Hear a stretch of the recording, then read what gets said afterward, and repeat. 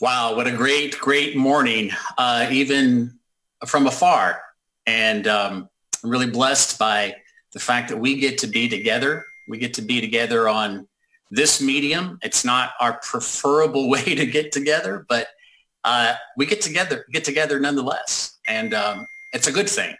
I love that people are texting each other because my phone is blowing up right now with all sorts of greetings and encouragements and questions and pictures, and that's a great thing. 2 weeks ago, we were able to meet together as a spiritual family to worship and pray and to instruct our kids and to open God's word. And then last week, well, things changed and we weren't allowed to gather in groups more than 10. And so a small group of us gathered in Scott's basement and we watched as your families came in and you watched from your homes, and we still got to worship and pray and instruct our kids and open God's word. And now here we are, quarantined, sheltered in place because of orders from our county and the city. And so this Sunday, we're doing something that I thought I would never do before, which was speak a Sunday message to you while you're in your home and I'm in mine. But by God's grace, and here's the important thing, by God's grace, we are still meeting in worship, and we are still in prayer, and we are still instructing our kids, and we are opening God's word. We've watched this past week, as many have captured on social media, how we were living as the church. And so let's be clear.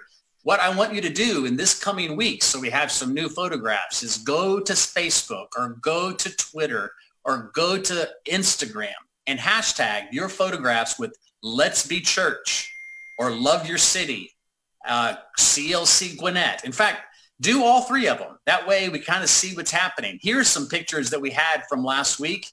There's two of my grandsons right there in superhero costumes watching the live stream.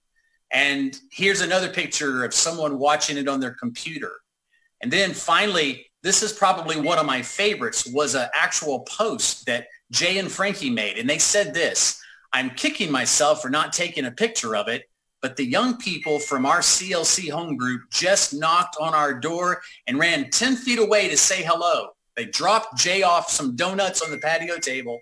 So very intentionally kind of them. They've been so thoughtful to check if we need anything. I feel spoiled. Let's be church. That's where it's all at. I think we've all been moved by seeing pictures and postings this week of humans just being human and reaching out to their neighbors and applauding the superheroes that are on the front lines and singing songs for them, or virtual concerts that have been put together. It's just been such a blessing to see that people really can come together. Some things that have really stuck out to me in this age of COVID-19 is that such a time helps us remember that our trust is not in what we can do for ourselves, but our trust is in God. Our trust is in the name of the Lord. And it's not even in what he provides for us, though we are grateful for his provision. We pray this thing every day: give us this day our daily bread. But it is in the provider himself. And that, in the midst of a world pandemic, we're also seeing that the greatest deception in humanity is being uncovered. And that is that we assume we're in charge. But we're not. We're not in charge. We think we are, but it's really God. And it's also given us opportunity to choose faith over fear, and to choose prayer over worry, and to choose generosity over hoarding, and selfless love over self-preservation.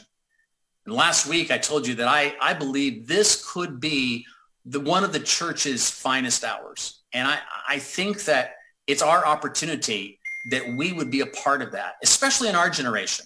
And then maybe we've come to this time, this moment, in this neighborhood, in this virtual setting for such a time as this. But it probably doesn't surprise you that just as positive as we can be and faith-filled, there are also a lot of people that are promoting negative ideas and fear and anxiety. There are also a lot of people that are espousing theological answers for questions that everybody's asking, and all the noise and the commentary and the narrative of really smart and well-meaning people. but sometimes I just wonder if they're missing it just a little bit. I want to say to you loud and clear, I don't know exactly what all this means. People are asking, what is it that God is doing in this hour? What is he doing? And I'm going to say, as a pastor, as a spiritual leader of our church family, as a minister of the gospel, I don't fully know. I know he does. I know he knows. But I'm not going to pretend that I have all the answers when the truth is I'm asking a lot of questions. I'm going to be very careful pronouncing exactly what God is up to. There have been way too many instances, even in my lifetime, when servants of God have pronounced what God was doing. But in the end, their analysis didn't seem all that legit. I'm looking at you, all you Y2K doomsdayers. You remember that time? Everybody telling us what God was saying and what God was doing. Or what about the 9/11 or Hurricane Katrina prophets who told us that God was judging New York or New Orleans? And then we have those who've aligned themselves with particular candidates as if that is what God is doing. Or those that have debunked predictions about when the world was going to end. And then they have to revise it when it doesn't happen. I think we should be very, very careful about proclaiming that we know what God is fully up to. Even as we listen to God's voice and read scripture and walk in his spirit, and we can be led by his spirit, we need to be careful when assuming we know what all this is about. When people ask me if this is the sign of the end of the times, my answer is yeah, but it's not like coronavirus started. It's not like it was the beginning of the end of the times. We've been living in end times from the moment Jesus ascended into heaven and sat down at the right hand of the Father and is waiting for his enemies to be made his footstool. Yes, we're living in the end times, but we were living in the end times 1,000 years ago. We were living in the end times on the day of Pentecost. So even though we understand that Revelation talks about certain signs of the end times, like sword and famine and plague and wars and rumors of wars, and Jesus spoke about these things too, I don't want to get caught up in trying to predict the sign. I want to be caught up in obeying the Lord. It's not for me to know the times or the seasons. I can be evidenced by certain things I see, but if I consume myself on that rather than on the Great Commission and the Great Commandment, then I've disobeyed the Lord. But this coronavirus, it's not the start of the end. It's just a continuation of the end until one day he will return. And we will see a new heaven and a new earth and a new Jerusalem. And it will be a great day where every tear is wiped away and all pain and sorrow and viruses are gone. And there will be no more death. And that is a glorious day for which we are looking. But we're not going to be caught up in the fear and the anxiety and trying to predict the times based on what we see. So with all of that being said, let me try to stay in my lane and humbly say a few things that I hope will help us as coronavirus anxiety continues to soar and our medical system is stretched beyond its capacity. And our doctors and nurses, many of which are in our community, we need to be praying for them as they're on the front lines of this battle. But as they are being continually in harm's way, and the world's economy seems to have ground to a halt, I'm reminded that God is still on his throne. He never left. He didn't step down for a few moments and then all this happened. I'm reminded that God is not a victim to our circumstances.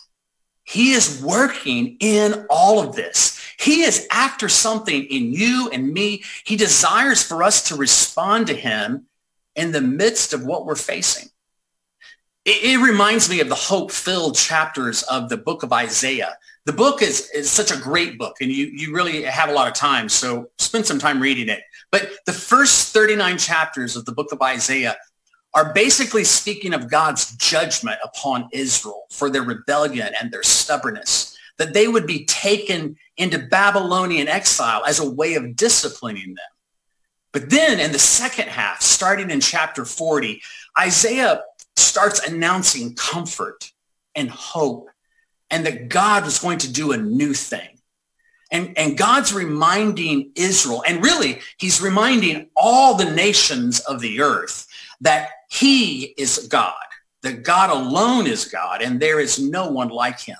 In fact, look at this verse in Isaiah 46:9. Remember the former things of old, for I am God, and there is no other. I am God, and there is none like me, declaring the end from the beginning, and from ancient times things not yet done, saying, my counsel shall stand, and I will accomplish all my purpose.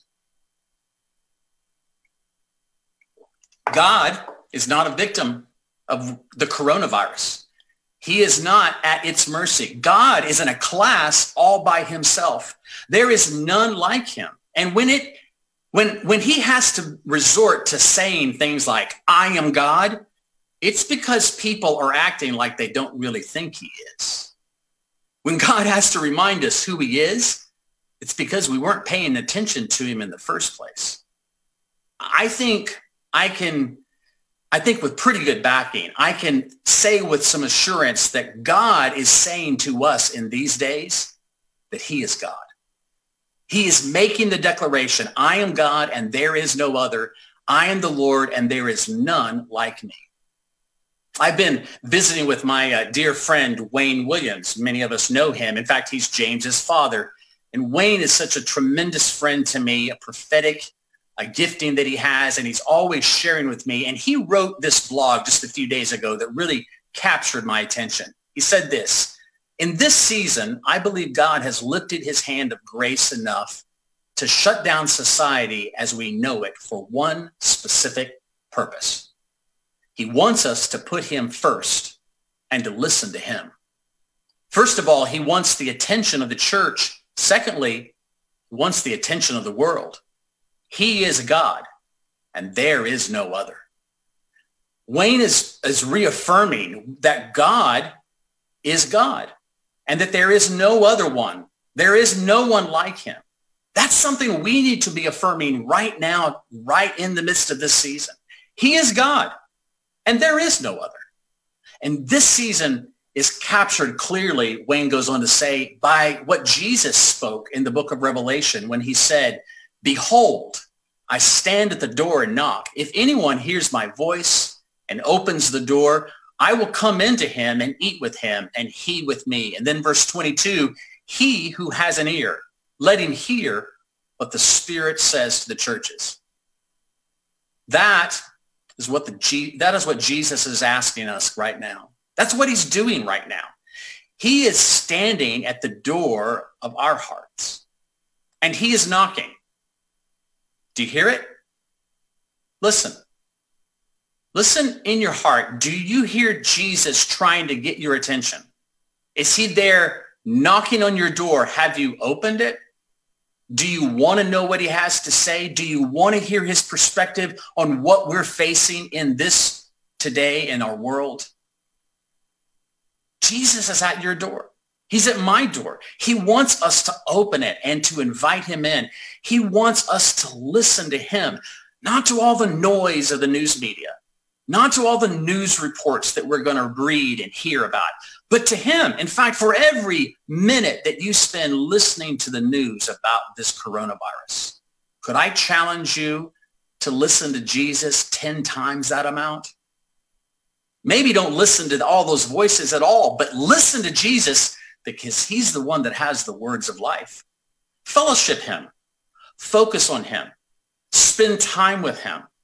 Ask him to show you where things need to be adjusted in your life, what things he wants to do a new work in you, and give him the attention that he deserves.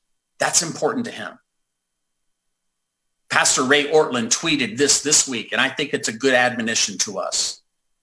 If we as followers of Jesus get through this only to return to normal with a sigh of relief, but without repentance, without prayer, without courage, then we will have wasted a historic moment. And then what more will the Lord have to do to shake us awake? I pray that the Lord will help us to not have to be shaken awake with something else. I pray that we would open the door for him, that we would invite him in and let him realign us to his will and his purpose. Let me close with this verse in Isaiah 55, verse 6. Seek the Lord while he may be found. Call upon him while he is near. Let the wicked forsake his way, and the unrighteous man his thoughts. Let him return to the Lord, that he may have compassion on him, and to our God, that he will abundantly pardon. For my thoughts are not your thoughts, neither are your ways my ways, declares the Lord. For as the heavens are higher than the earth, so are my ways higher than your ways, and my thoughts than your thoughts, says the Lord. For as the rain and the snow come down from heaven and do not return there, but water the earth, making it bring forth and sprout, giving seed to the sower and bread to the eater, so shall my word be that goes out from my mouth. And it shall not return to me empty, but it shall accomplish that which I purpose, and shall succeed in the thing for which I sent it. Why don't you pray with me right where you are? Lord, we hear your words today. We ask that you would help us to respond to you by opening the door. Behold, you're standing at the doors of our hearts. You're standing at the door of every heart, of every person that's listening to these words, and quite frankly, to every person that's on the face of this earth. You stand at that door knocking. And I ask, Lord, that those that are listening to my voice and those that we are loving and intentionally engaging with relationally, and those that we have opportunity to witness to and testify to God's goodness, I pray that we would all open the door and that we would respond to you by seeking your face while you may be found, and hearing your voice to set things right in our own hearts. Align us back to your will, I pray, and let us be the true light of the world you've called us to be, and the salt of the earth that you have fashioned us to be. Lord, don't let this opportunity pass us by. Don't let us be numb or dull to what you're saying and doing, forcing us to have another thing that would get our attention. Wake us up. Wake your people up, and wake up the world to the fact that Jesus Christ is Lord.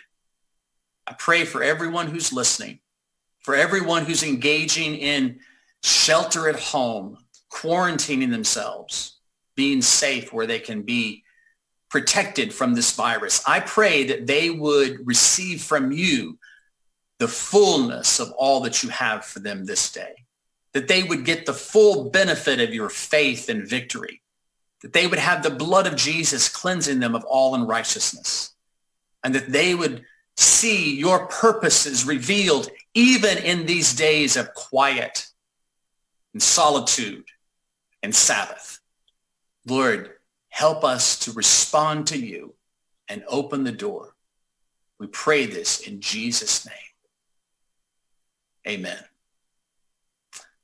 So as James mentioned, next Sunday, we'll be back together on this platform, more than likely, and we're going to have communion at the end of our time. So you be gathering the elements, some grape juice or some wine, or you can probably use any type of juice if you want to, and some bread. Have it available for you and your family, those that are there in your home, and then we'll share together in the Lord's table.